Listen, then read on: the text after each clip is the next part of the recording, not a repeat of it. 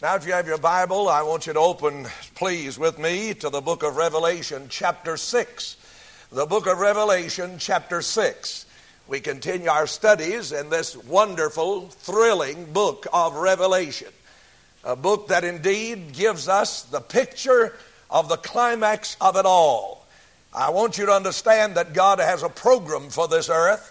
He has a plan, and everything, I assure you, is running according to schedule.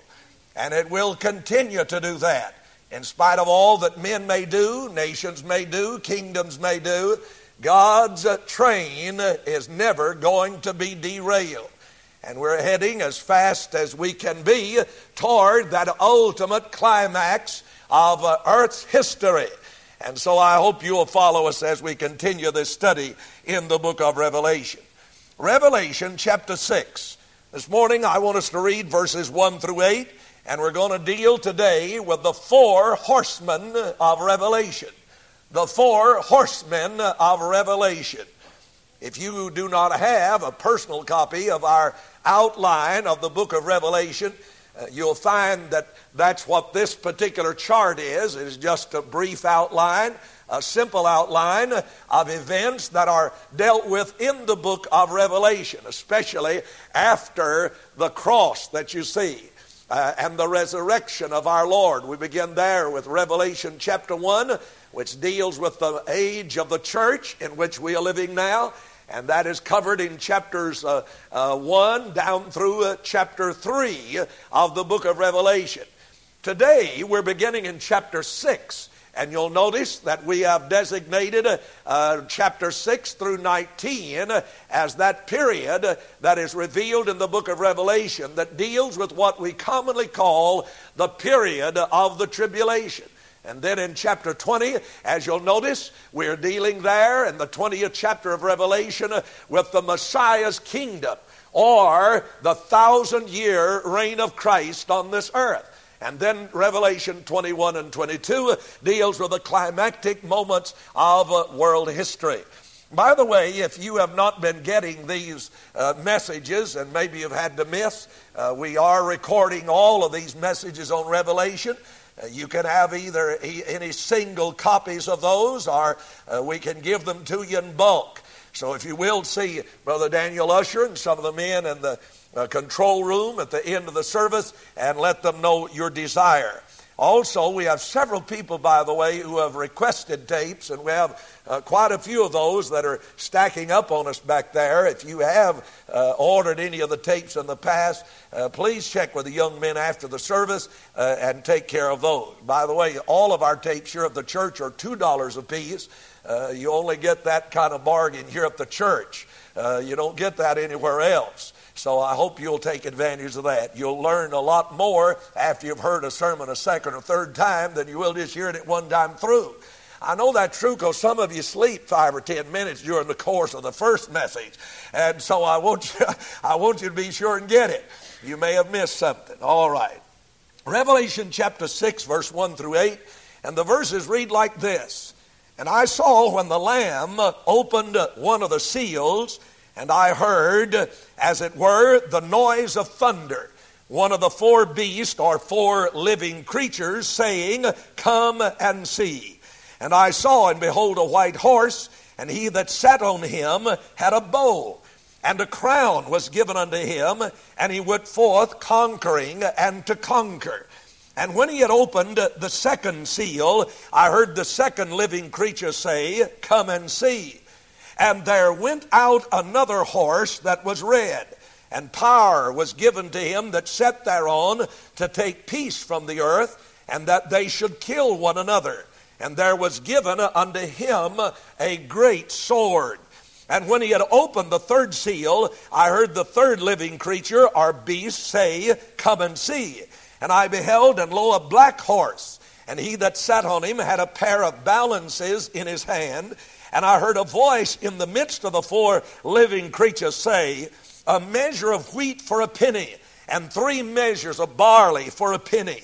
And see, thou hurt not the oil and the wine. And when he had opened the fourth seal, I heard the voice of the fourth beast say, Come and see. And I looked, And behold, a pale horse, and his name that sat on him was Death, and hell, or the word is Hades, followed with him. And power was given unto them over the fourth part of the earth, to kill with sword, and with hunger, and with death, and with the beasts of the earth. In chapter 6 through 19 of this book of Revelation, we're given to us by inspiration and by John's pen an unfolding picture of a future 7-year period that will occur on this earth. And it is termed as the tribulation period. We call it that. And indeed, it is rightly so named, for it will be a time of such sorrow and trial on this earth as man has never witnessed before, ever has witnessed, or ever shall witness on this very earth. Jesus actually said, you remember in Matthew 24 and at verse 22, when he refers to this period in his Olivet Discourse, the Lord Jesus said that only his coming would actually prevent the destruction of all flesh upon this earth. In other words, there is going to be a dramatic intervention by our Lord in this very time known as the tribulation period. In truth, it is given the name tribulation, for as Jesus described it again in Matthew 24, after telling us many things that would happen before the end of the age, the Lord Jesus then simply said, these, after mentioning all the things that happened, these are the beginnings of sorrows. Men who have studied Bible prophecy all of their lives are today actually startled at the fact that the setting for events that will transpire in this period of the tribulation are actually unveiling and unfolding before our eyes in this present day and age. It is not an unusual thing for a person who knows the Bible and has studied prophecy to pick up a newspaper any given day of the week and to begin to realize how God is setting the stage for this most traumatic event that has ever occurred on this planet Earth. You know, in the first century, we are actually the first century, the first generation of people who has ever lived on this earth to be able to witness the coming together of the beginning of the facts that are discussed in this passage of Scripture. The events that are today occurring in the Middle East are nothing more than God calling the attention of the world to that little spot on his planet Earth where so much is going to take place as is predicted in the prophetic word of God. Somebody said the other day, this must be the battle of Armageddon that we're facing.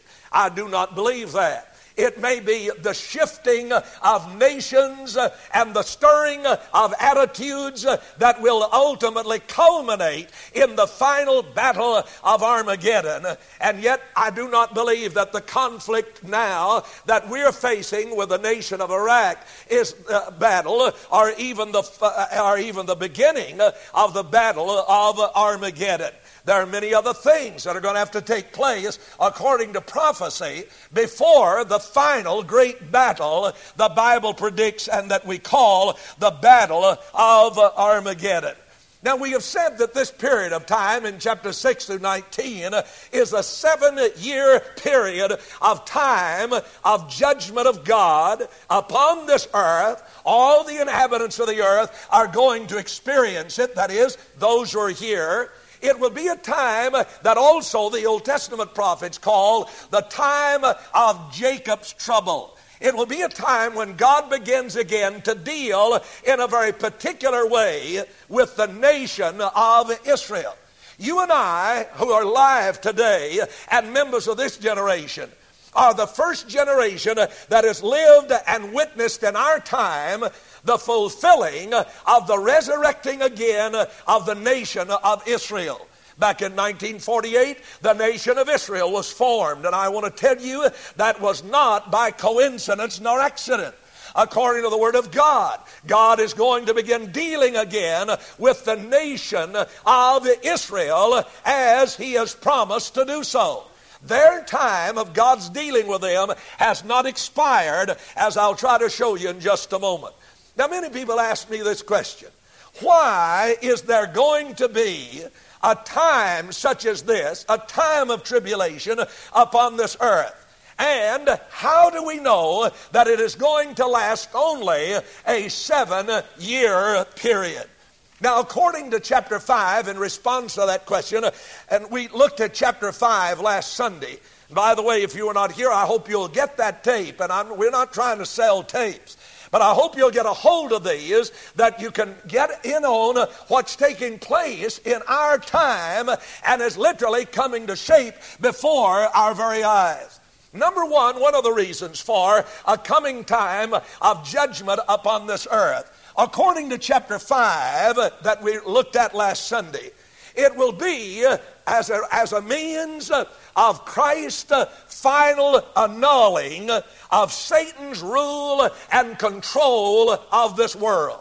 The choir sang so beautifully a moment ago, and so appropriately for this time of the study in Revelation, "This is my Father's world." And I talked to you from chapter 5 last week of who owns this world anyway.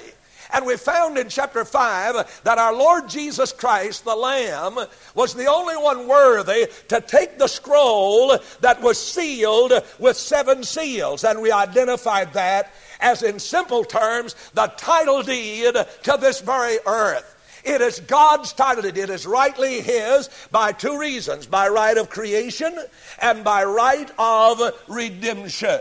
This world, this is my Father's world, and He alone is worthy to hold rule over this world.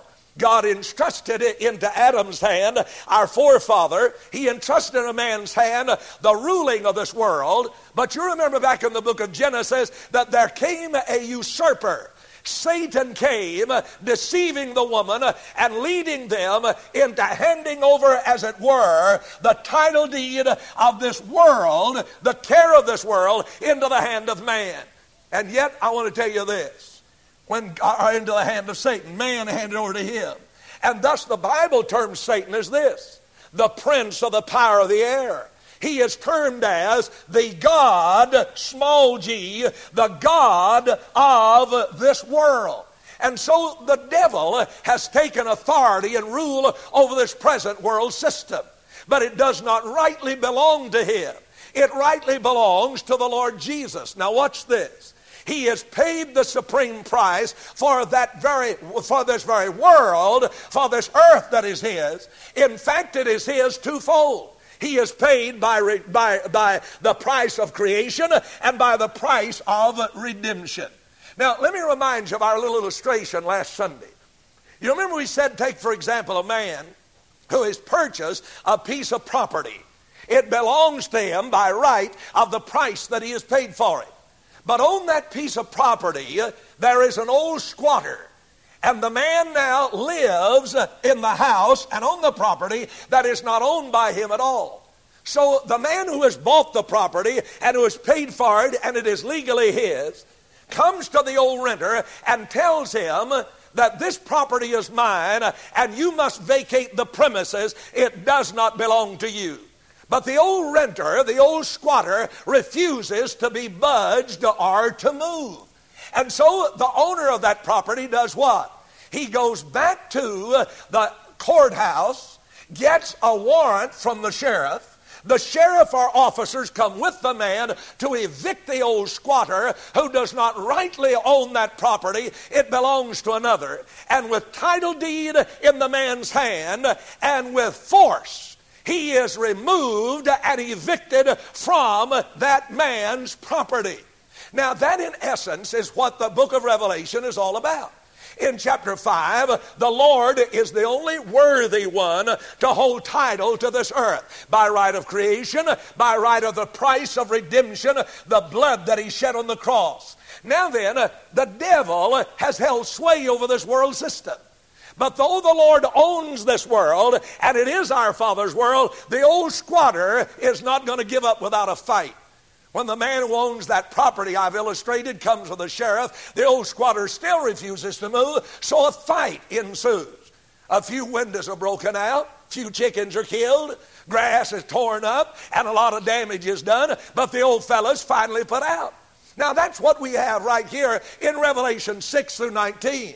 We have, in the light of our illustration, we have the sheriff, the officers, the man with a legal title coming and saying, you must remove yourself from these premises. But he puts up a fight, the devil puts up a fight, and God in Revelation 6 through 19 is pouring out the severest kind of judgment and wrath to evict the old squatter, that our Lord who rightly owns this earth, watch this, may come and rule and reign over this earth that is rightly his. Do you follow that illustration? Do you see that? Not yet, like this. Come on, nod it. Now, nod it.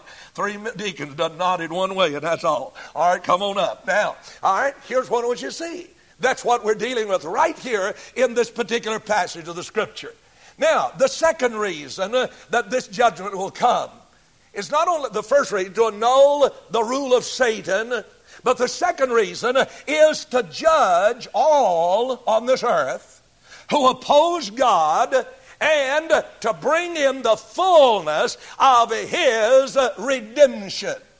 Redemption covers not only, and by the way, the word redemption, let me remind you again, means to release on the payment of a ransom. To release on the payment of a ransom. Now, when our Lord purchased our redemption for us by the ransom he paid on the cross, the shedding of his blood, he provided redemption threefold. For soul, for the soul who would trust him, he releases them from the very power, the penalty, and ultimately the presence of sin. But he also provided in that redemption, a release for this body that is cumbered with care, susceptible to disease, susceptible to death. But God's Son provided a redemption for this body. And Paul talks about that in the Corinthian letter. Talks about the redemption of the body. Redemption of this body that belongs to him. And the Bible teaches that in the resurrection we shall rise and shall be given a new body like unto that of our Lord Jesus Christ. I feel a breeze stirred in my heart even thinking about that, don't you? The Lord's promised that. But now say, there's a third aspect of that redemption, and that is soul, body, and the third is the world. God has provided redemption. Do you remember when man sinned, what happened? God put a curse on this earth. Prior to that, judgment of God because of man's sin. The earth brought forth as a fruitful womb of itself. In other words, a man, to use the simple illustration so we can get it, in other words, for a man to have beans, he didn't have to go out and plant beans. If a man wanted corn, he didn't have to go out and plant corn. If a man, Brother James, wanted tomatoes, he didn't have to plant tomatoes. And this guy right here grows the best ones you ever put in your mouth. But you see, before the fall, the earth brought forth of itself. But watch, God put a curse on this earth.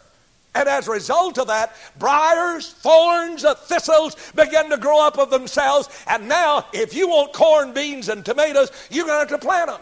You're going to have to work at it. And the Bible said, man will earn his living by the sweat of his brow.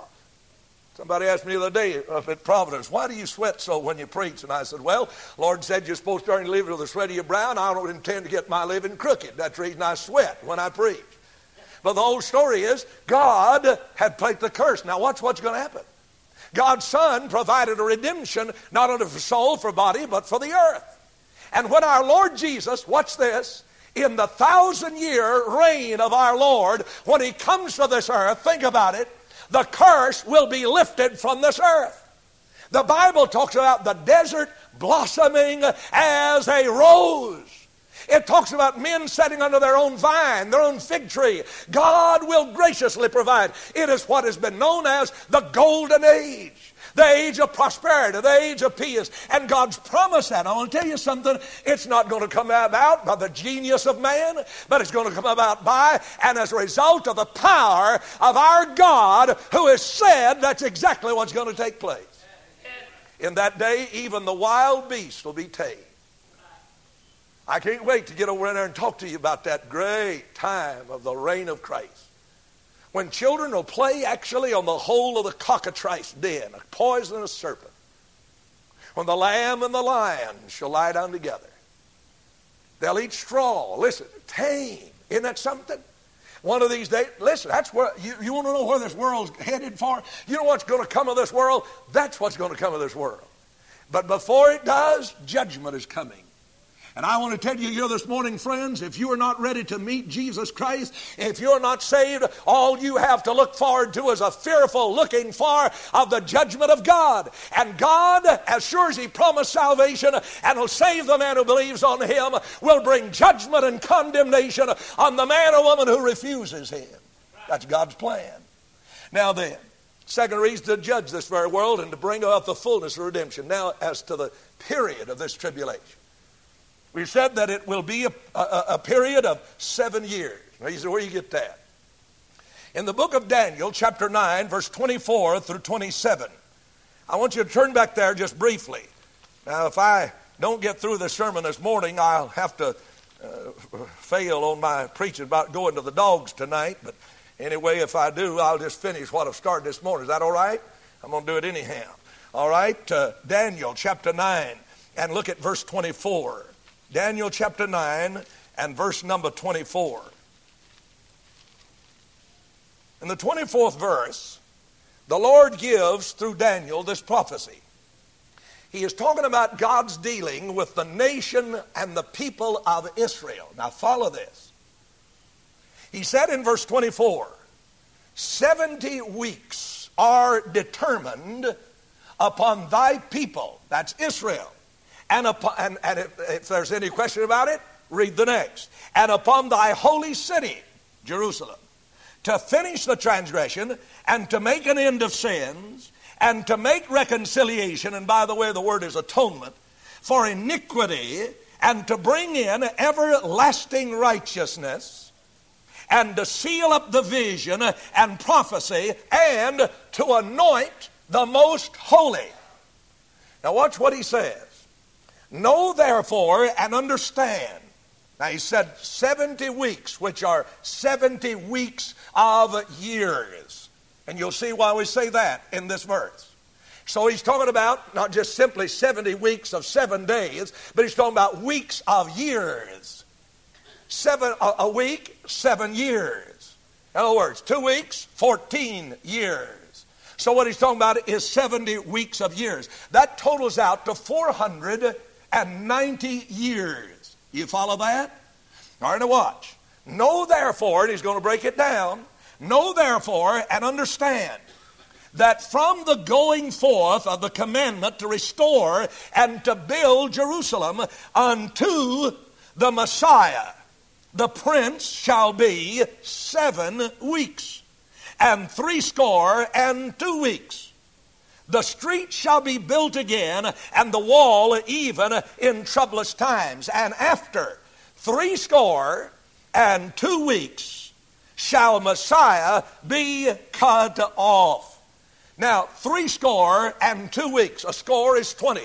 So what you've got here is 62 weeks, which comes out into the amount of years. You've got 483 years.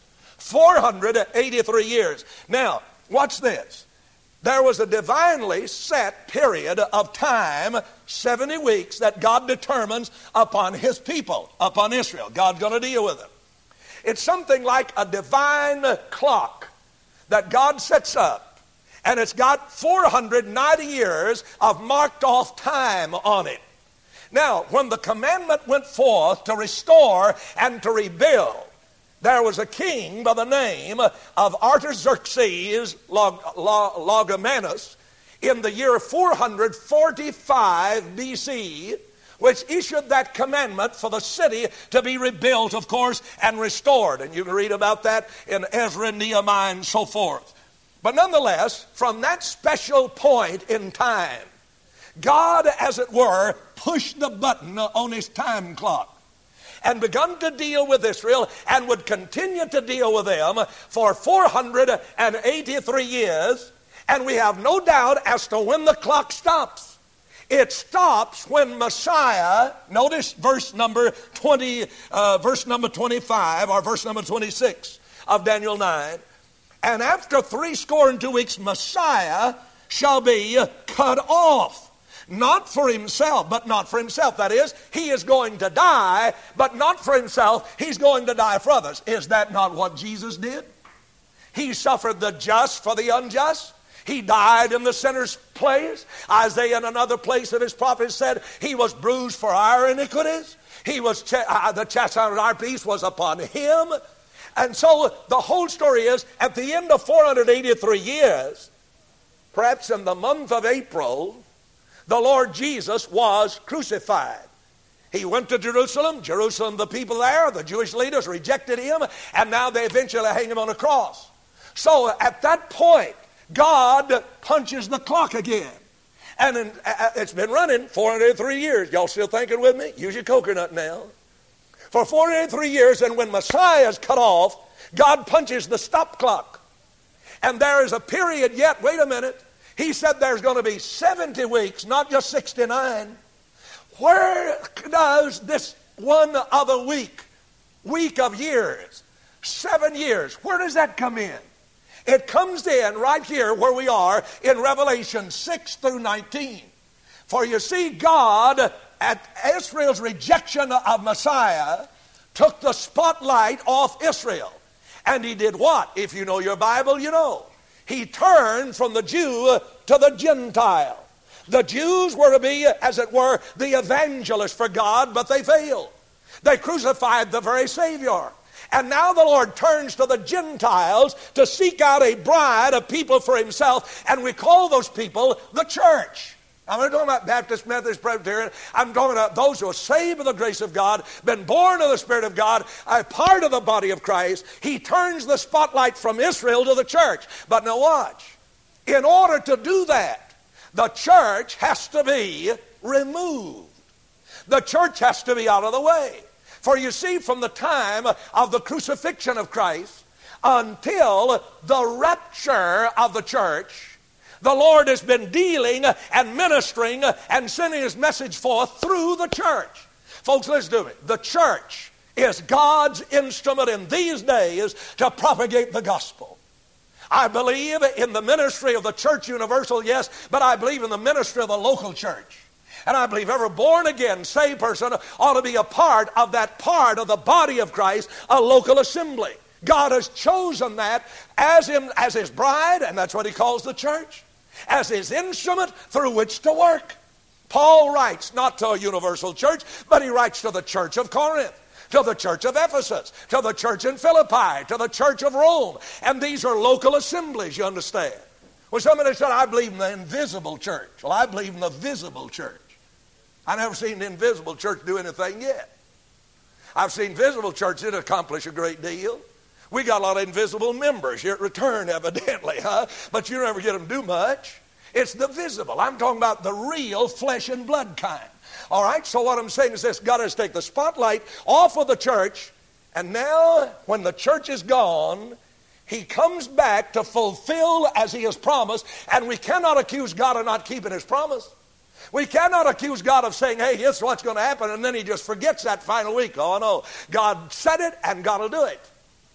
Now, where's the church? In chapter 4 of Revelation, look back at verse 1. Up until chapter 4, we have been dealing in chapters 2 and 3 of Revelation with what? Do you remember? The 7 churches. Ephesus, Thyatira, Sardis, Pergamos, so forth. Laodicea, the church age, chapters 2 and 3. But I want you to look at something amazing in chapter 4 and verse 1. This. The word simply is, after these things. After God has spoken to the church, after he has dealt with the church, watch what happens. After these things I looked, John, a part of the body of Christ, a member of God's body, and behold, a door was opened in heaven. And the first voice which I heard was, as it were, a trumpet, that is, a summons talking with me, which said, come up hither. Now I believe that is in connection with what Paul wrote in 1 Thessalonians. When he said, the Lord himself shall descend from heaven with the shout of the voice of the archangel, the dead in Christ shall rise first.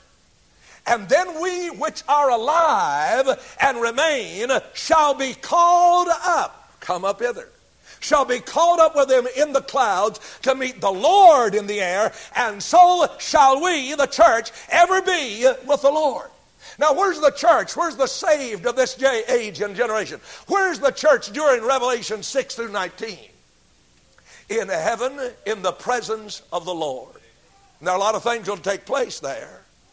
Well, we've got a judgment seat to appear before, not to determine whether or not you're going to heaven or not, but to give answer to God for what you've done on this earth and how you did it.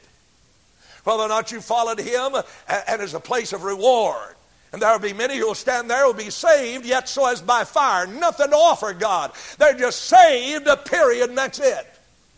It's going to be a time of many a tear. But nonetheless, the church is off of the earth. Now, as a result, God turns back and he punches his clock. And the clock starts running again. And it will run until, as far as God dealing nationally with Israel, until that 7-year period is complete. And that will be complete. And our Lord will come at the end of the 7 years. And literally, according to Zechariah, will put his feet on this earth. And will establish his kingdom and his reign that he talked about, that all of the Old Testament prophets talked about. I want to tell you this. If that doesn't happen, what value is there in the prophecy of the Old Testament or the New? You see, the whole story is about a kingdom, about our Lord reigning over that kingdom. He taught us to pray, did he not? Thy what come? Thy kingdom come. Thy will be done on earth as it is in heaven. You know, listen, every time you pray that prayer, you know what you're praying for? You're praying for Jesus to come. You're praying for the king to come. Can't be a kingdom without a king. And when you're praying that prayer, a lot of folks in modernistic churches today, I guarantee you, have said the words of that prayer. And if they knew what they was asking for, it'd scare the daylights out of them. They're praying for Jesus to come. They're praying for the king to come. And yet, let me tell you this. Our Lord taught us to pray that, but listen to me. That prayer has not been answered. That prayer has never been answered. Yet it's been prayed by hundreds and thousands and millions of people. Thy kingdom come. But hold on, folks. Though it hadn't been answered yet, thank God it will be. It will be because he has said it. And whatever he said has taken place and will take place. And that very kingdom is coming. But it will come as a result of our Lord coming in a cataclysmic appearance upon this earth, placing his feet. By the way, you know what? He's coming back to the same place he left. In other words, somebody said, if you want to get back on, get on where you got off. Jesus is going to come back to where? You know where he's coming? To the outskirts of the city of Jerusalem. The very place where Messiah was crucified and cut off. And where God punched the clock and said, time out. I'm going to deal in another way with another people. I'm going to call a people to speak with a different tongue than you do. They're going to be Gentile people. They're going to be people who you don't even think belong in this body. And so the Lord will come back, according to Zechariah, and place his feet on the Mount of Olives. You remember in the New Testament where he was when he ascended into heaven? The Mount of Olives. And that old mount, the Bible says, and I don't have time to get into this, going to split wide open. I mean, just split in two. Somebody's trying to explain that the other day and said, you know, there's a great earth fault right through the Mount of Olives. And they said, that's the reason that mount. I said, no, it's not. If there wasn't even a fault there, all King Jesus would have to do is put his foot down and butt in and split wide open, whether there's an earth fault or not. Why do we have to have some kind of scientific explanation and make God supernatural appear natural? God don't run by your calendar and mine. He don't run by your laws and mine. Oh, yes, he's established them, but as a sovereign God, he can overstep them anytime he wants to. But he'll come back, and as he does, he'll begin dealing with Israel in this special way. Well, he'll deal with them, rather. He begins at the rapture, and will conclude that event when he returns to this earth. Now, I don't have time to finish this, so I'm going to finish it tonight. Is that all right? Or I can finish it now. Yeah, that's what I figure. I want you to get that. Let me just give you one other bit to think on this afternoon. In chapter 6, John of Revelation now, in chapter 6, John unfolds the judgments of God that begin the 7-year period, that last week that God said he had determined for his people, Israel. Will begin the 7-year countdown until Jesus comes to the earth. Now let me point out something to you lest you fail to understand. We talk about the second coming, and often we're referring, when we say the Lord's coming again, as a Christian, oftentimes we're referring to the rapture. And the word rapture is never found in your Bible. It comes from a Latin word, rapere, which means to catch away, to snatch up. And that's where we get the word rapture. Though it's not found in the Bible, that's our English word for describing it. Actually, the word is caught away, caught up.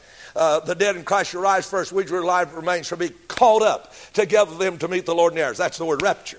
Now, you say, well, I don't believe in that because the word's not found in the Bible. The word Trinity is not found in it either, but I hope you believe in the Trinity. In other words, we believe that God is one God, yet he is manifest as 3 persons. God the Father, God the Son, God the Holy Ghost. So here what we have is this. We have the beginning, the countdown until Jesus returns to earth. Not the rapture I'm talking about, but the countdown begins at the rapture. You see the orange color? The arrow pointing upward, caught up to meet him in the air. Now then, in that period of tribulation, the Lord's countdown's taking place until the Lord comes in his second coming and places his feet upon this earth and establishes his reign. Now, let me give you this. The judgments in chapter 6 through 19 are presented in a 3-fold series. Now remember this. A 3-fold series. Number 1, seals. The 7 seals. The 7 trumpets. And the 7 vials, are the word vials simply mean bowls. It's like you've got an admixture in a bowl and you turn it up. The vials, the bowls of the wrath of God. God's wrath being poured out. Now, the seals, notice this, are those seals that were around that title deed, that scroll. And every time one of those is broken, something takes place.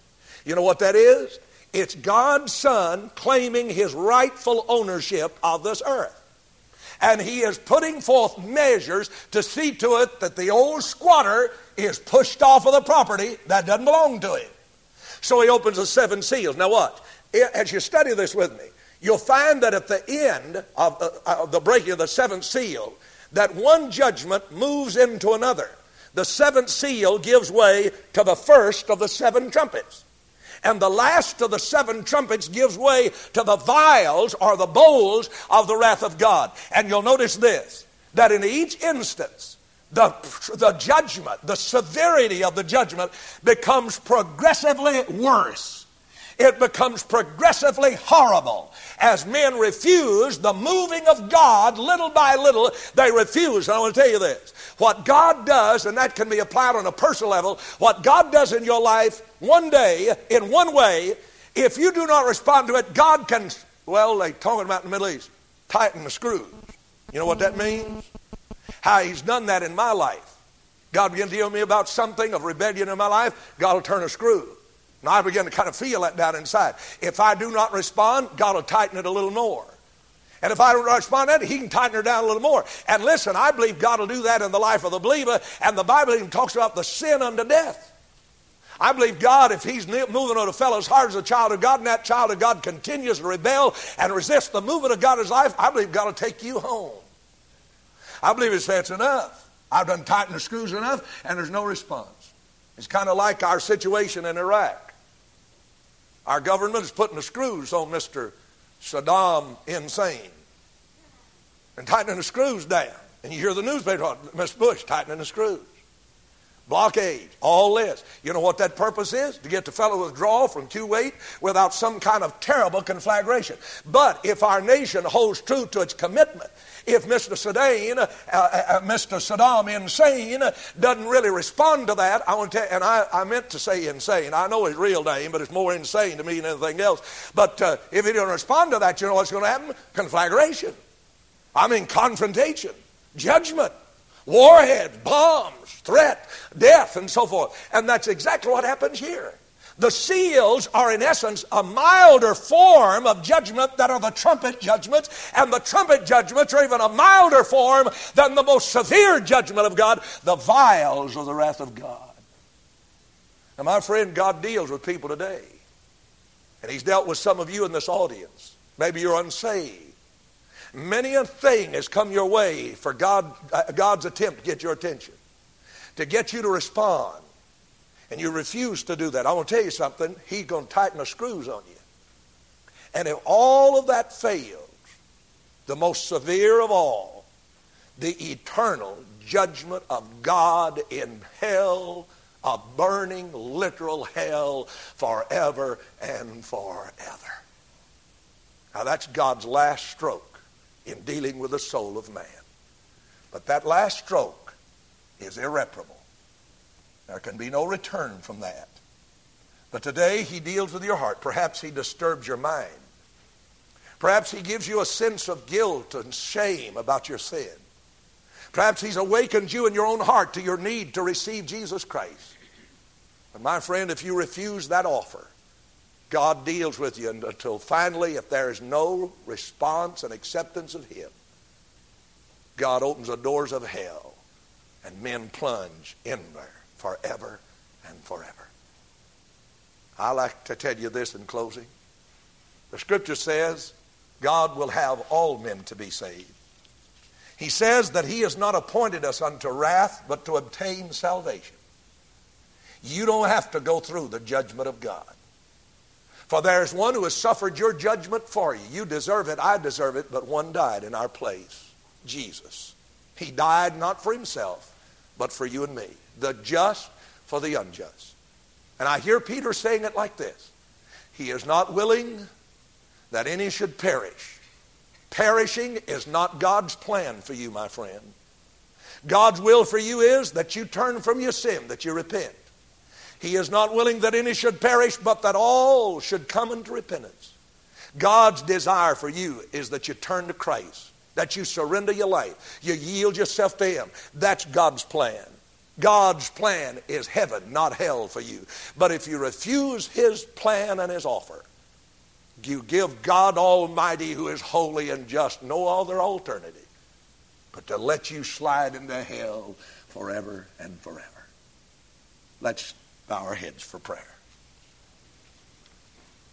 As we bow together this morning, I prayed early this morning for you who would be here today, not knowing your heart. And I pray again now that if God has spoken to you and you've realized your need for Christ, my friend, that you'll not put it off. Folks, I'm going to tell you something. We don't have long till this great beginning of events that we're looking at right here is going to start taking place. Oh, that should be ready when He comes. I believe the Lord's making a last effort to awaken men and women to this coming judgment. Signs of it everywhere in the world. South Africa, Peru, South America, the Middle East. Pointing our eyes to Israel, to the Middle East, where so much is going to begin to take place. Already God just set the stage, and I believe Bud, he's standing there ready to pull the curtain. But thank God in mercy He waits for somebody you to trust His Son as personal Savior. For you as His child to get right with God. I want you to surrender to Him today, folks. That you not perish, but that you be saved. Let's stand together, please. Our heads are bowed. The message tonight, but as you who are here this morning realize, I didn't finish this one this morning, so we'll have to leave that one for some other time. Revelation chapter 6, and we'll continue our study here in this wonderfully thrilling book, the book of the Revelation. I hope that you are following along with us carefully. If you need a tape of any of these particular messages, we have them available. You need to give your name and to Brother Daniel and some of the fellows back there in the room so they'll know what you would like to have. Revelation chapter 6, and we're considering still the four horsemen of Revelation. Chapter 6, verse 1 through verse 8, and the passage reads like this and says, And I saw when the Lamb opened one of the seals, and I heard, as it were, the noise of thunder. That's the prelude to a storm. One of the four living creatures, or four beasts, saying, "Come and see." And I saw, and behold, a white horse. And he that sat on him had a bow, and a crown was given unto him. And he went forth conquering and to conquer. And when he had opened the second seal, I heard the second beast say, "Come and see." And there went out another horse that was red, and power was given to him that sat thereon to take peace from the earth, and that they should kill one another. And there was given unto him a great sword. And when he had opened the third seal, I heard the third beast say, "Come and see." And I beheld, and lo, a black horse, and he that sat on him had a pair of balances in his hand. And I heard a voice in the midst of the four beasts, or the four living creatures, say, "A measure of wheat for a penny, and 3 measures of barley for a penny. And see thou hurt not the oil and the wine." And when he had opened the fourth seal, I heard the voice of the fourth beast say, "Come and see." And I looked, and behold, a pale horse. And his name that sat on him was Death, and hell, or Hades, followed with him. And power was given unto them over the fourth part of the earth to kill with sword, and with hunger, and with death, and with the beasts of the earth. I tried to impress on you this morning that beginning here in the 6th chapter of Revelation and continuing down through verse 19, John gives to us an unfolding picture of a future period of 7 years known by most of us as the tribulation period. It is a time of unprecedented horror and trauma, of disaster, of war, of disease, of bloodshed, and of death. Jesus said, I reminded you this morning in Matthew 24 and verse 22, that except those days should be shortened, all flesh would indeed be destroyed. This period that we're talking about, as I indicated this morning on our chart, is the period between the rapture of the church, the orange arrow going up, and the yellow arrow coming down, which is the second coming of our Lord Jesus. Those are two distinct events, and in between those two events, there is a period of 7 years of dreaded and terrible tribulation. It is called by our Lord the beginning of sorrows. The beginning of sorrows.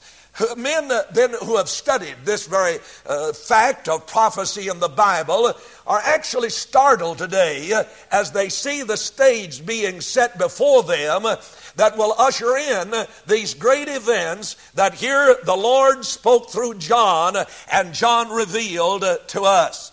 The eyes of the present world are upon the Middle East. And that is not a coincidence nor an accident, but I believe it is God calling our attention to this very part of the world where so much of the things that are revealed in chapter 6 through 19 and even onward are going actually to take place.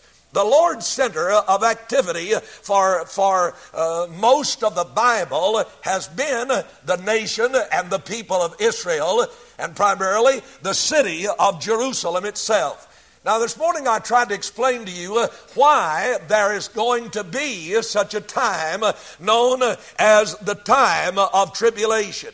We said, according to chapter 5 that we studied last Sunday, that it was, the reason was that Christ would finally come and annul the rule and the authority of Satan over this present world. You'll remember our illustration of the man who purchases the property, say, for example, on this day, what is this? August what? I don't even know what it is. 19. Boy, y'all are awake.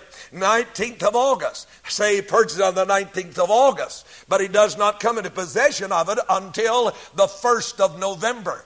The price has been paid, and thus he comes the 1st of November to claim his property. Now you recall that we said by way of that illustration that our Lord is the rightful owner of this world by right of creation, by right of redemption. And thus, it is His world, but He is yet not in possession of that rightly belongs to Him. The choir sang beautifully this morning, "This is my Father's world," and indeed it is.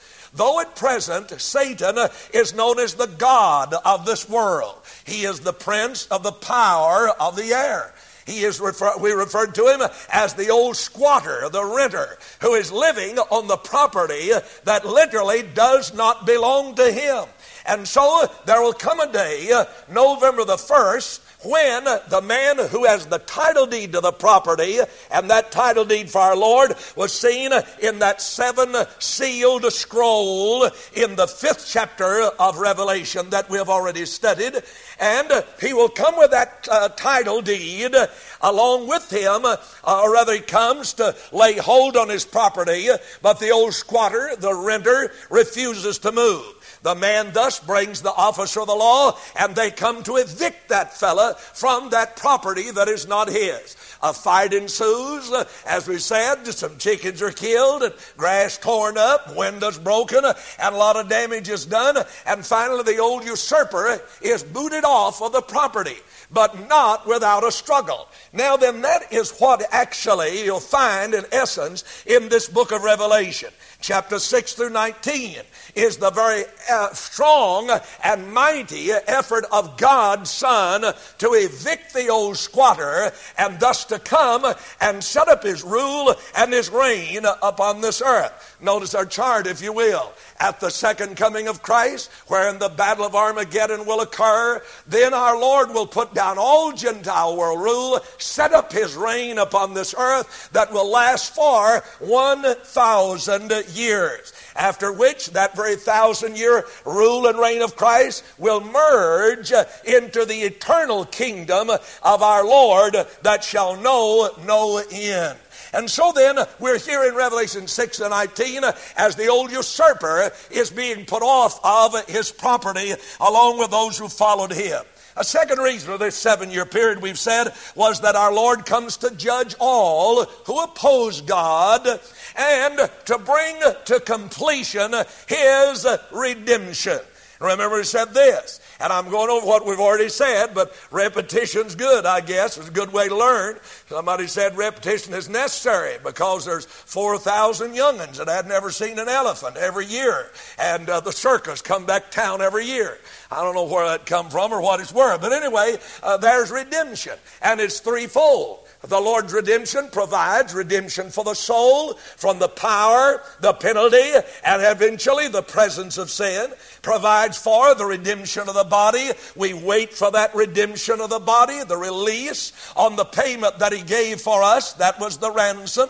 And then there's also included in that redemption plan the world itself, presently under a curse. But when our Lord comes and sets up His reign, then He shall lift the very curse from this earth. Indeed, it is rightly titled the Golden Age. It is an age of prosperity, an age of peace, an age of blessing when King Jesus will sit on the throne of David physically after the flesh and will rule this very world, as the prophet says, with a rod of iron.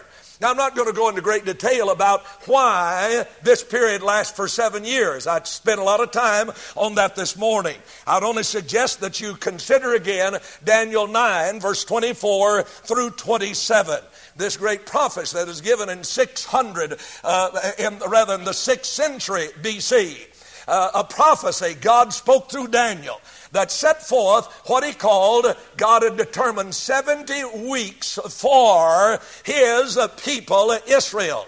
And we saw that those weeks were weeks of years. And that period known as 70 weeks that God is determined to deal with Israel comes out in years to 490 years.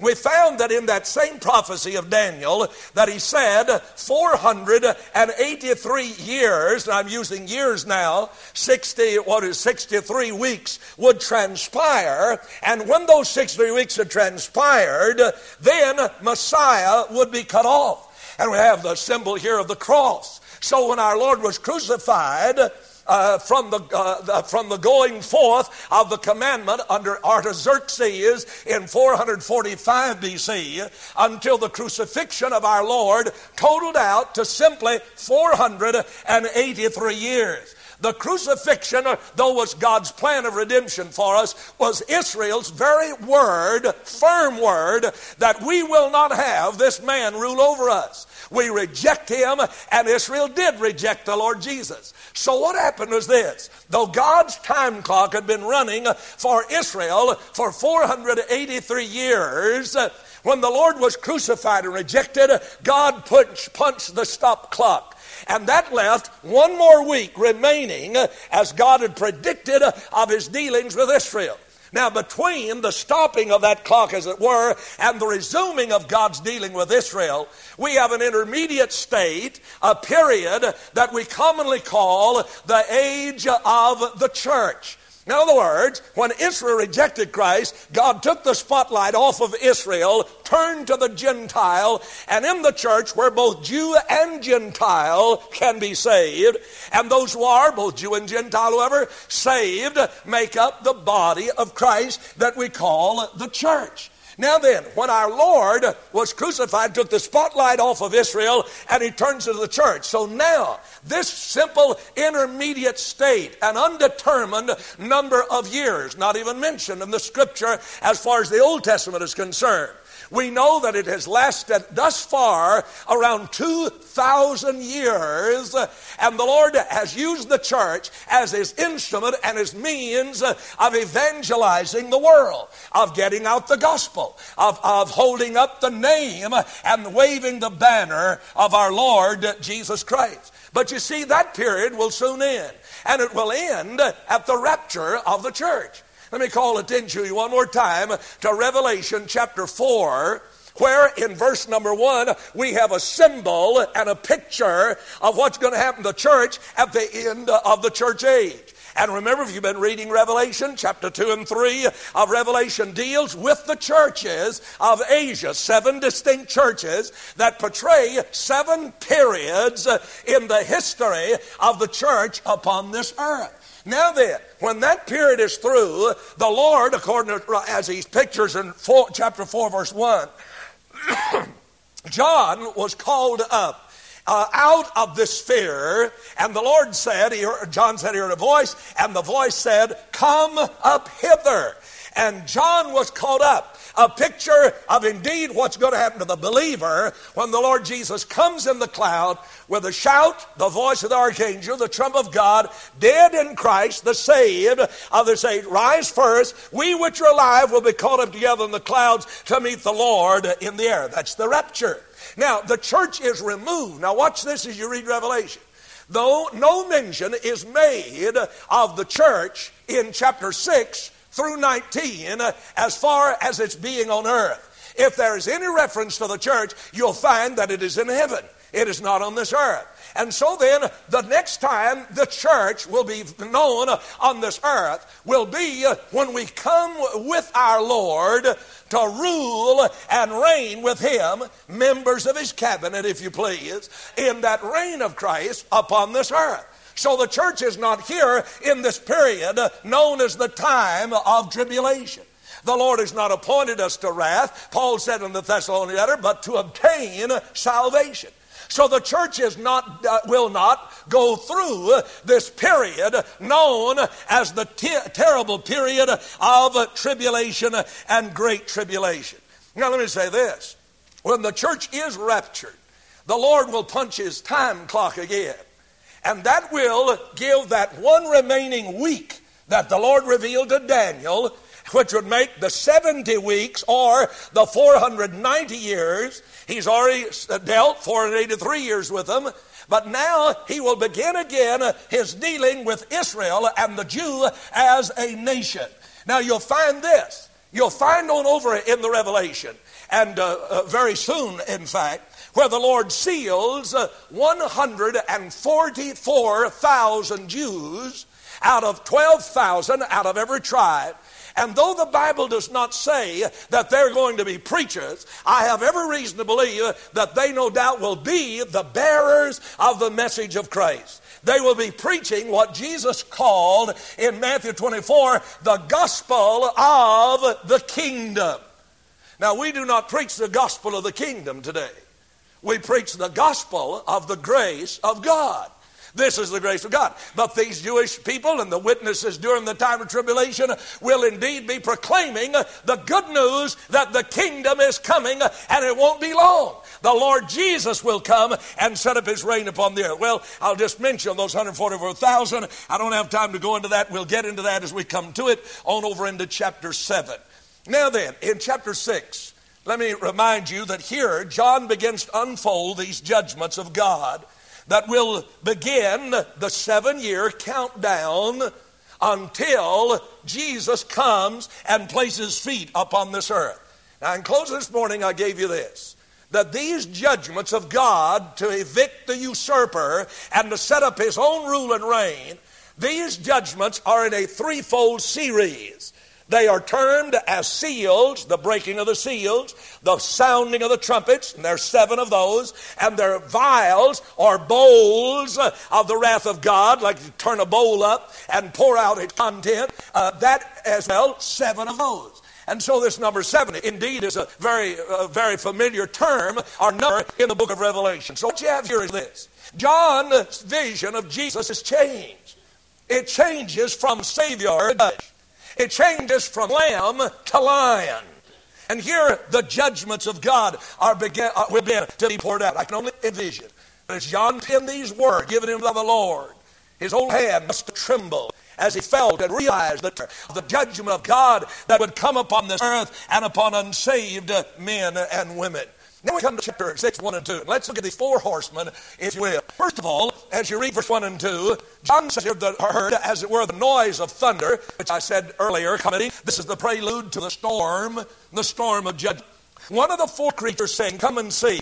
And I saw, this is what he sees, "and behold, a white horse, and he that sat on him had a bow, and a crown was given unto him, and he went forth conquering and to conquer." Now the question is, who is this rider on the white horse? Back in Daniel chapter 9 at verse 26 and 27, Daniel reveals in those 2 verses that a prince, a ruler, will come and will make a covenant with God's nation of Israel, undoubtedly an offer to protect them from her enemies. And Israel today is literally surrounded and outnumbered by many enemies. Jordan, Iraq, Syria, Iran, all of those Arabian countries arrayed and desiring literally the annihilation of this nation of Israel. Now, this rider, notice this, as he comes, he begins his career as a peacemaker. He begins his career as a peacemaker. Now notice that what John saw, he sat on that white horse and he had a bow. But notice this, and what is not mentioned in Scripture often is as important as what is mentioned. He has a bow but no arrows. A bow but no arrows. That's like having a shotgun with no shells. The whole story is he comes now, undoubtedly the bow suggests that he has behind him the promise and the strength of military might, but he comes now only with a bow and also with a crown upon his head. He will go from victory to victory and finally control the whole world system. Now, some have suggested that the rider on this white horse undoubtedly is a symbol of the conquering Christ who will defeat the forces of evil. Now, there's only one thing, several things really wrong with that. They point to Revelation 19 and verse 11, and turn there just quickly so you understand what I'm talking about. Revelation 19 and verse 11. And here John writes about the second coming of Jesus, that is when he comes to this earth. And he said, "And I saw heaven opened, and behold, a white horse. And he that sat upon him was called Faithful and True, and in righteousness he doth judge and make war. His eyes was a flame of fire, and on his head were many crowns. And on down in verse 16, he hath on his vesture and on the thigh a name written, King of Kings and Lord of Lords. Now, I don't think of any problem identifying Revelation 19:11 and following as being the person of Jesus Christ. Now, back to Revelation 6:1, where we find this rider on the white horse coming, and he has in his hand a bow. Now, indeed, the horse, the white horse, from ancient times was a symbol of conquest and victory. Oftentimes, if a ruler or a king had conquered another territory, he came riding in on a white horse, which was the symbol and became, in succeeding times, the symbol of victory. Now, Satan's scheme, let me say this, his scheme has always been one of imitation. One of imitation. Back in Isaiah chapter 14, let me just ask you to note this. In chapter 14 at verse 14, where you'll find the words of Satan indeed recorded, and his scheme and his plan and desire expressed. You remember that he said among many things, and here's what I want you to remember in verse 14. He said, I will be like the Most High. Now, the two descriptive words of this rider on the white horse is the bow and a crown. In other words, a bow with no arrows, as was said, is a man who comes heralding peace. He wins through great overtures of peace. Now, I'll tell you what the world's looking for. The world today would gladly welcome any man who could promise them and provide peace on this planet Earth. And men in the United Nations have as much as said so. If a man would appear on the scene who could show us a plan and offer us peace in this world at this time, we would gladly give the realm of authority of our nations into the hand of that man. And I want you to know, world leaders are waiting and looking for that kind of an individual. You see, fast we're coming to a world organization. We hear talk today about world government, and literally in many textbooks in our classrooms, children are scorned for talking about nationalism or patriotism toward a nation. In other words, the trend today by those in leadership is to bring us to a one world government. A one world police force, a one world military might, a one world economic system, a one world currency, and all of that, listen, all of that is in the making now. Even to the point that world currency is already being printed. They say that possibly if you had 10 American dollars, and you want to exchange that, and if that system, when it comes in and is issued, you turn in $10 and you get one world dollar.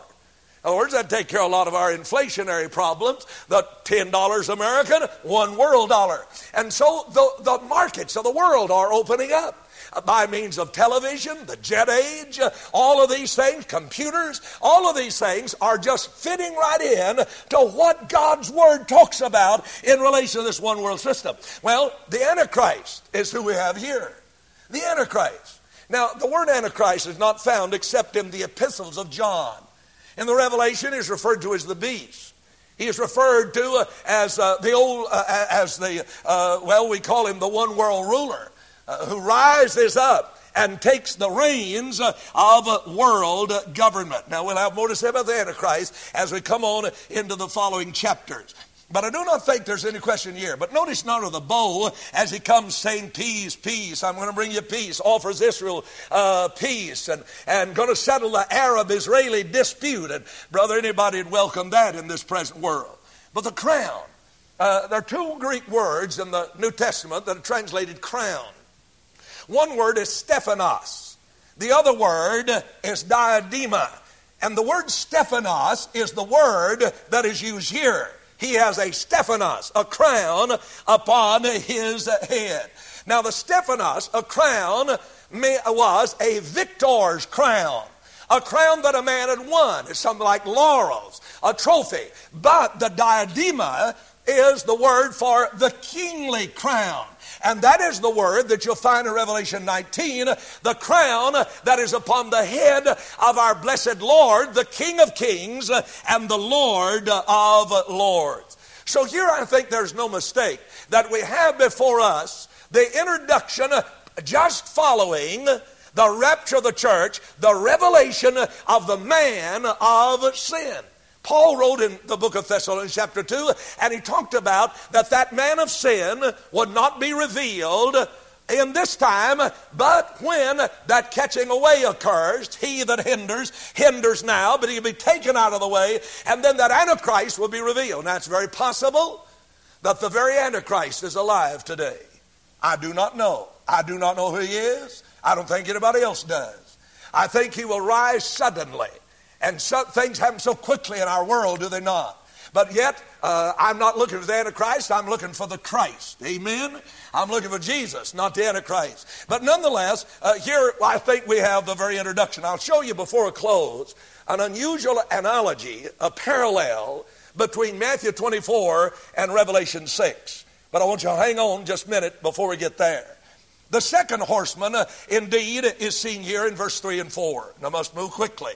And when he had opened the second seal, I heard the second beast say, now remember, these seals are those 7 seals that seal that title deed to the world, the scroll, that the Lamb alone was worthy to have by right of creation, by right of redemption. And every time one of these seals is opened, something more tragic begins to come. But lest I should forget it, I think I should say this. Don't get the idea that God opens one seal, this thing takes place, and it's over with. Here comes another seal, opens that, and that's over with. Third seal, it's over with, so. No, you'll find that they're running. It's kind of a running thing. The Antichrist is going to be on the scene for these 7 years. He will make that covenant, as Daniel even said, with Israel for 1 week. But in the midst of that week, 3.5 years, he will break that covenant with Israel. He's going to give them a covenant that says, we assure you peace. We also are going to let you restore your old ways of worship. You can go back to the temple. You can institute animal sacrifices again if you please. And the Antichrist is going to make covenant. But Daniel said, in the midst of the week, he will break that covenant. And he will literally set himself up as God, seating himself on the throne and demand that men worship him. And those who do not worship him and do not bow to his system and do not receive his mark in their forehead or in their hand will not be able to buy nor sell. Now all that, folks, is ahead in this world. And it may not be long before it takes place. It's already in the making. And so I want you to see that and realize how close we are. Verse 3 and 4, this is the horseman is red. Verse 4, there went out another horse that was red, and power was given to him that sat thereon to take peace from the earth, and that they should kill one another. And there was given unto him a great sword. Now, red in the Bible is often associated with terror, with death, as well as anger. And we associate that with anger today. Somebody said, man, I saw red, you know. Not talking about somebody red-headed either, but I saw red. Well, it's anger. All right, here, the color red is descriptive of terror and of death. Over in chapter 12, verse 3, you'll find mention of the red dragon. The red dragon. In chapter 17, verse 3, you'll find mention of the red beast. The red beast. So red is a symbol, indeed, of and a picture of wanton bloodshed. Now this rider on the red horse was given power, notice, to take peace from the earth. Now the Antichrist already promised peace. But now this second rider comes, and John, notice this is the picture and the vision. And he comes and he has the power to take peace from the earth. The Antichrist begins his reign in peace. He comes with a bow.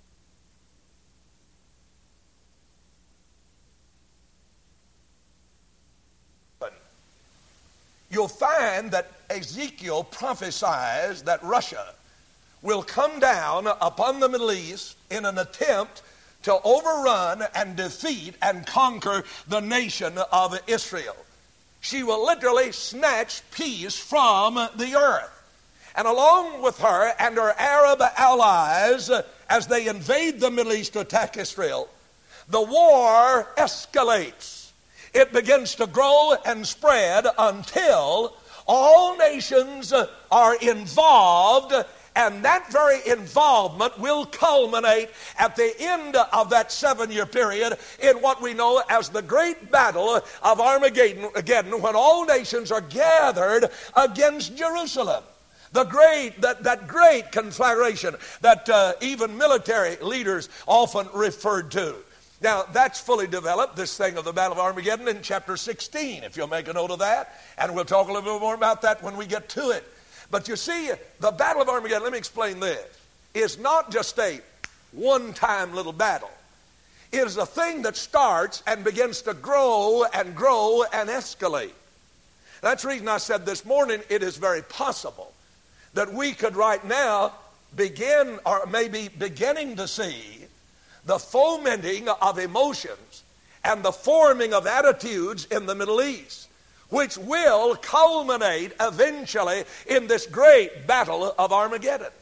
For our eyes are upon the Middle East. God drawing the nations in. And isn't it amazing? We have multinational forces right now in the Middle East. Britain, France, United States, Egypt, all these other. And so I think before us there are some foreshadowings of what indeed is about to take place. And I want to say this, because I had some of you who said in the workplace, several people said, boy, this thing of the standoff between the United States and Iraq, this must be the Battle of Armageddon. No, it's not the Battle of Armageddon. I want to assure you of that. There are many things going to take place before that. But it could be the very beginnings of the nations of the world moving in that direction. So the greatest and most devastating battles in this period under the rule of that red horse, the rider who now comes taking peace from the earth, and wars breaking out, flaring out here and there. These will be some of the greatest battles and wars that have been fought in the history of the world. We've had some terrible battles. In World War II, between 1939 and 1945, the deaths of soldiers and civilians has been estimated to be 54,800,000, just that one particular brief period. Since 3600 BC, here's an interesting note. The world has only known 292 years of peace. Since 3,600 years before the birth of Christ, our world has only known 292 years of peace. During that very period of time, 14,531 known wars have been fought on this earth, large and small. And it is estimated that 3,640,000,000 people have been killed as a result of those terrible wars that have occurred in that awful period of time. The value of destruction, that is what's been destroyed in the realm of money and wealth and so forth. Somebody said would pay for actually a golden belt that would reach all the way around this planet Earth of ours, 97 2/10 miles wide and 33 feet thick. Now that's a lot of gold, don't you think? And at the price it is today, I think you could buy your car or two with that. The whole story is, what I want you to understand, great devastation comes as a result of war. And so a great sword, great power, great military might will be exerted by this one who has first come as a propagator and a preacher of peace, and now peace is broken and war comes upon this planet Earth. Verse 5 and 6, we have the third rider. And the third beast said, come and see. And I beheld a black horse, and he that sat on him had a pair of balances in his hand. And I heard a voice in the midst of the four beasts say, a measure of wheat for a penny, and 3 measures of barley for a penny, and see, thou hurt not the oil and the wine. Now, we don't have any problem connecting black as far as its symbolism is concerned in the Scripture.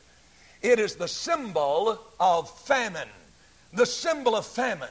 Take note of these two verses. In Jeremiah chapter 14, verse 1 and 2, concerning the drought and the famine that had occurred in Israel, the prophet said, and I quote, Judah mourneth, and the gates thereof languish. Listen, they are black unto the ground.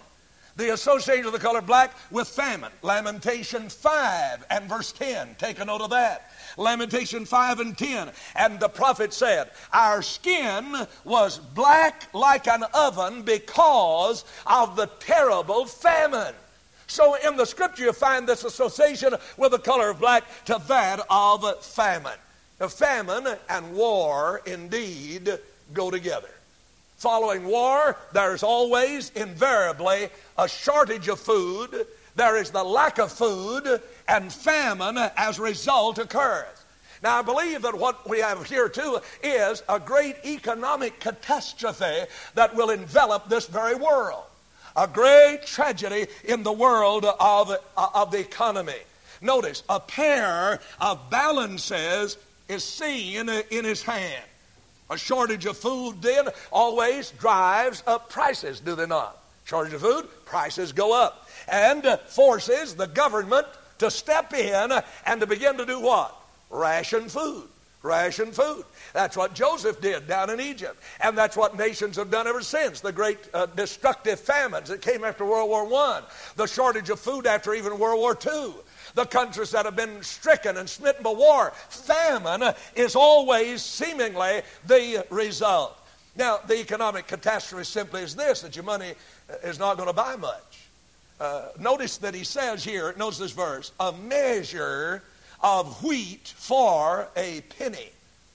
The word in the Greek is denarius, which is equal to about, a denarius was in the time of John a day's wage. A day's wage. A measure of wheat amounted to about 2 pints. Can you imagine, now listen to me, can you imagine paying 1 day of your wages to buy a quart of wheat? Now listen, I'm going to tell you something. If they eat at your house like you do at mine, that wouldn't go very far. That might keep Papa moving, but the rest of them would have to do without.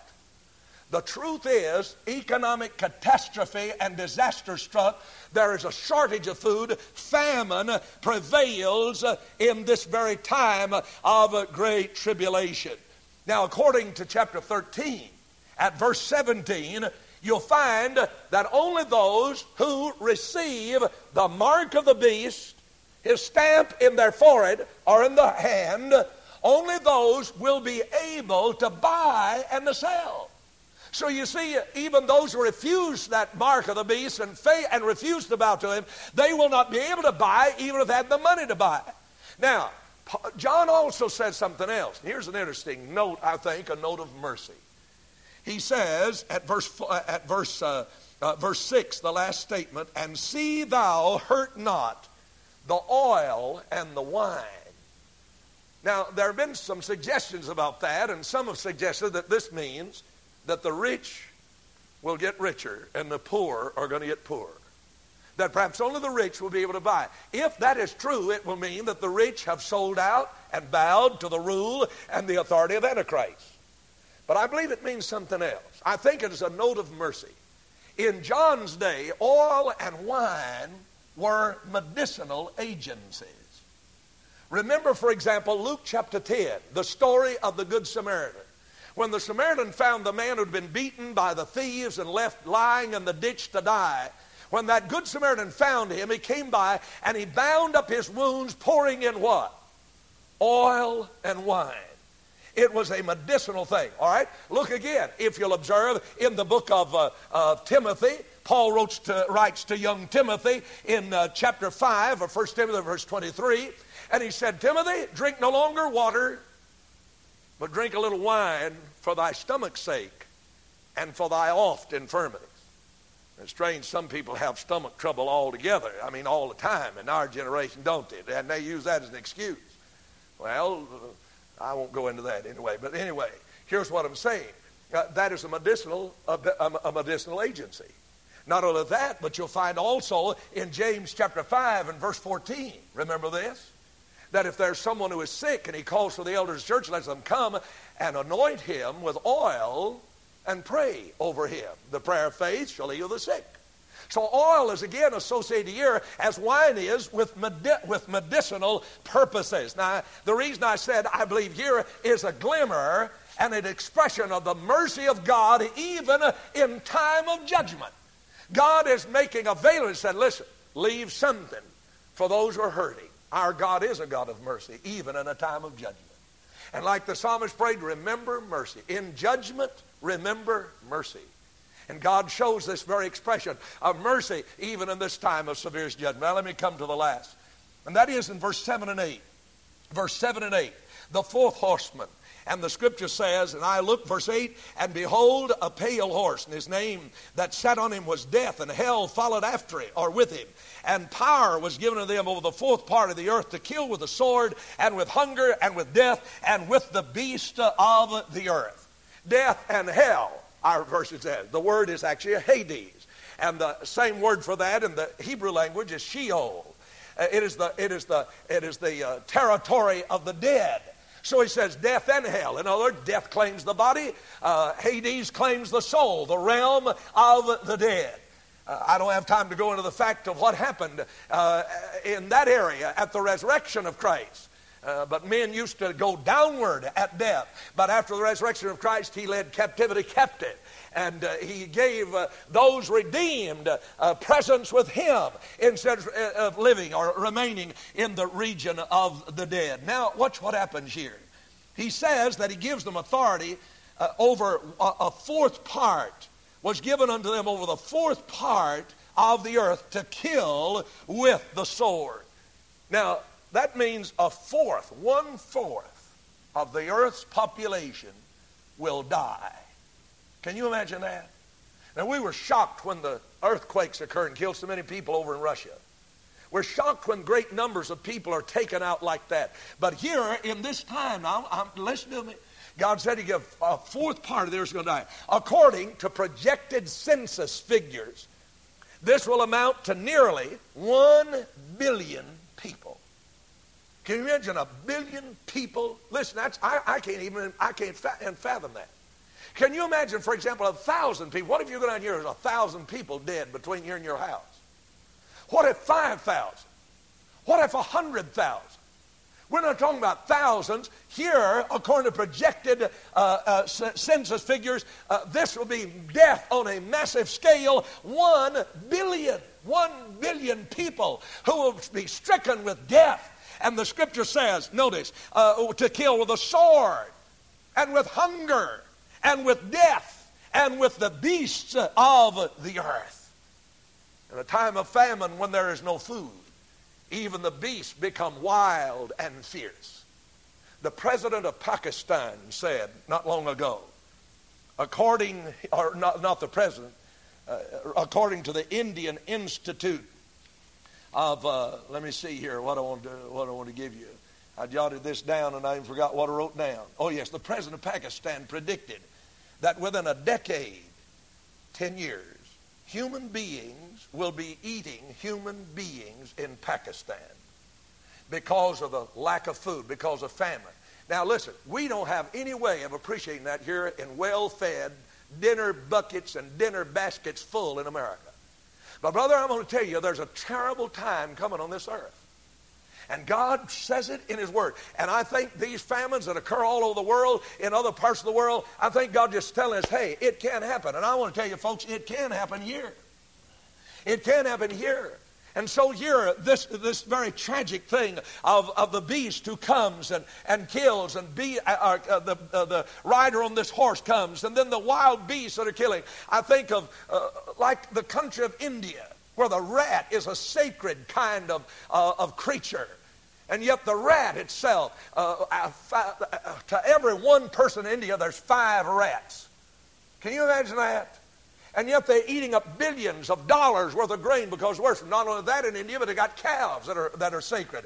And they're not supposed to hurt them. If a man steps on a rat around one of those sacred temples in India, he has to make a golden image of that rat that he's killed and offer that in the temple. I don't care how poor he may be, he's going to have to rake and scrape and do something, sell his wife and kids and whatever else he has in order to do that.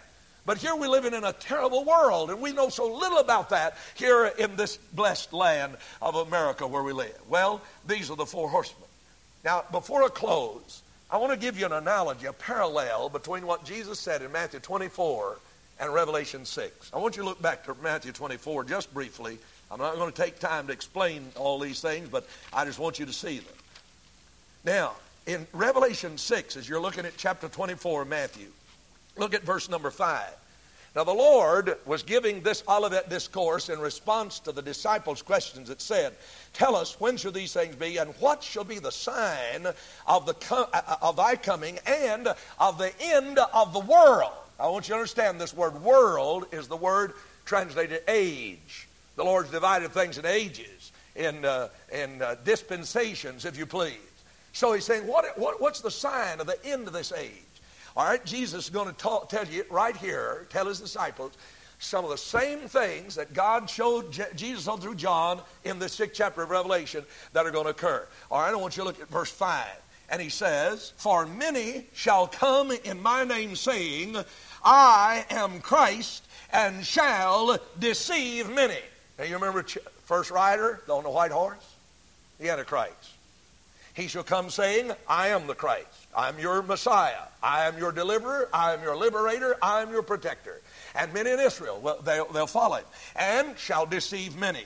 All right? Now, look now, if you will, in verse 6 and 7 of Matthew 24. And you shall hear of what? Wars and rumors of wars. See that you be not troubled, for all these things must come to pass. But the end is not yet. For nation shall rise against nation, kingdom against kingdom, and kingdom against kingdom. Now watch this. We said following that rider on the white horse, there comes the rider in Revelation 6, 3, and 4, the rider on the red horse, which is the symbol of famine, or the symbol of war. And right here, Jesus is saying the same thing, following in sequence. For you shall hear of wars, rumors of wars. Nation shall rise against nation, and kingdom against kingdom. Now, remember, as you read the middle of verse 7, the rider of the third horse, the black horse rider, which was a symbol of famine, remember? And he said in verse 7b, the middle part, and there shall be famines and pestilence. And the word pestilence, by the way, is the same word that's translated, that we get our word from epidemics. Epidemics. We have a lot of those today. Incurable epidemics, incurable diseases, and pestilence, and earthquakes in divers places. Now then, here in verse number 7, notice the pestilence, which epidemics will bring about death. And in Revelation chapter 6, verse 7 and 8, the rider was the rider on the pale horse.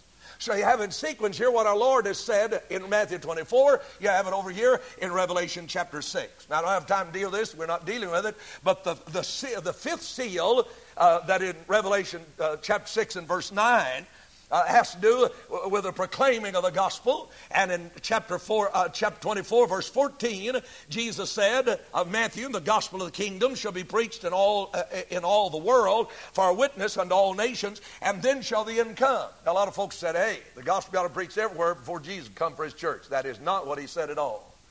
He's talking about this end time event of the tribulation, before the coming again of our Lord to this very earth. The gospel of the kingdom will be preached. And I believe that is those who are sealed by our Lord, those witnesses, perhaps the 144,000, who are carrying forth the message of Christ. And then in verse 12 of Revelation 6 that we did not discuss, when that seal is opened, great cataclysmic things occur, earthquakes. And then at verse number 7, you'll read in Matthew 24 that he said, and there shall be famines, pestilence, and earthquakes in divers places. Literally, in the same place, or in many places at the same time. In the Atlanta Constitution this last week, and they may have it every week, they have an earth week, little diagram. And they show you floods, earthquakes, fires, and all that by little symbols. And you'd be surprised, last week there were about 7 or 8 earthquakes around this world. And they're increasing constantly. We know that. It doesn't take a smart fellow to know that. If you listen to the news, if you read the paper, watch TV news, you find constantly the thing about earthquakes. Well, Somebody said it like this: the night is far spent, the day is at hand. Already the dawn may be seen in the sky. Rejoice then, ye saints, 'tis your Lord's own command. Rejoice, for the coming of Jesus draws nigh. We are living in exciting days. We're living in days that we don't have to wonder as to what's going to come, what's going to take place in this world. We're headed fast in that direction, folks. Now, I've been studying this old book for 30 some odd years, almost 40 years of my life as a preacher. And I'm going to tell you, I see more evident sign of these things beginning to form and take place than I have ever witnessed in my entire life. And they're taking place with great rapidity, quickly, moving, almost overnight. Things are moving into place, moving into place. God help us to be ready whenever that hour comes. And you see, the things that I've talked about here are things that are going to happen after the rapture of the church. That event could take place this night. It could take place tomorrow. It could take place 5 minutes from now, 5 seconds from now. There is nothing in Scripture that has to be fulfilled yet that's prophesied before the Lord comes in the air to call His church out and take the spotlight off us, turn it to Israel, and start His clock again with them. I ask you this question: are you ready? Are you certain and sure in your heart that you're saved? If you're not, my friend, make sure tonight. And if you're here and a born-again child of God, and there are things in your life that you'd be ashamed of if Jesus were to come for His bride tonight, God help us to have a clean garment, a pure life, surrendered, and our plow pointed in the right direction if He should come. Let's bow for prayer.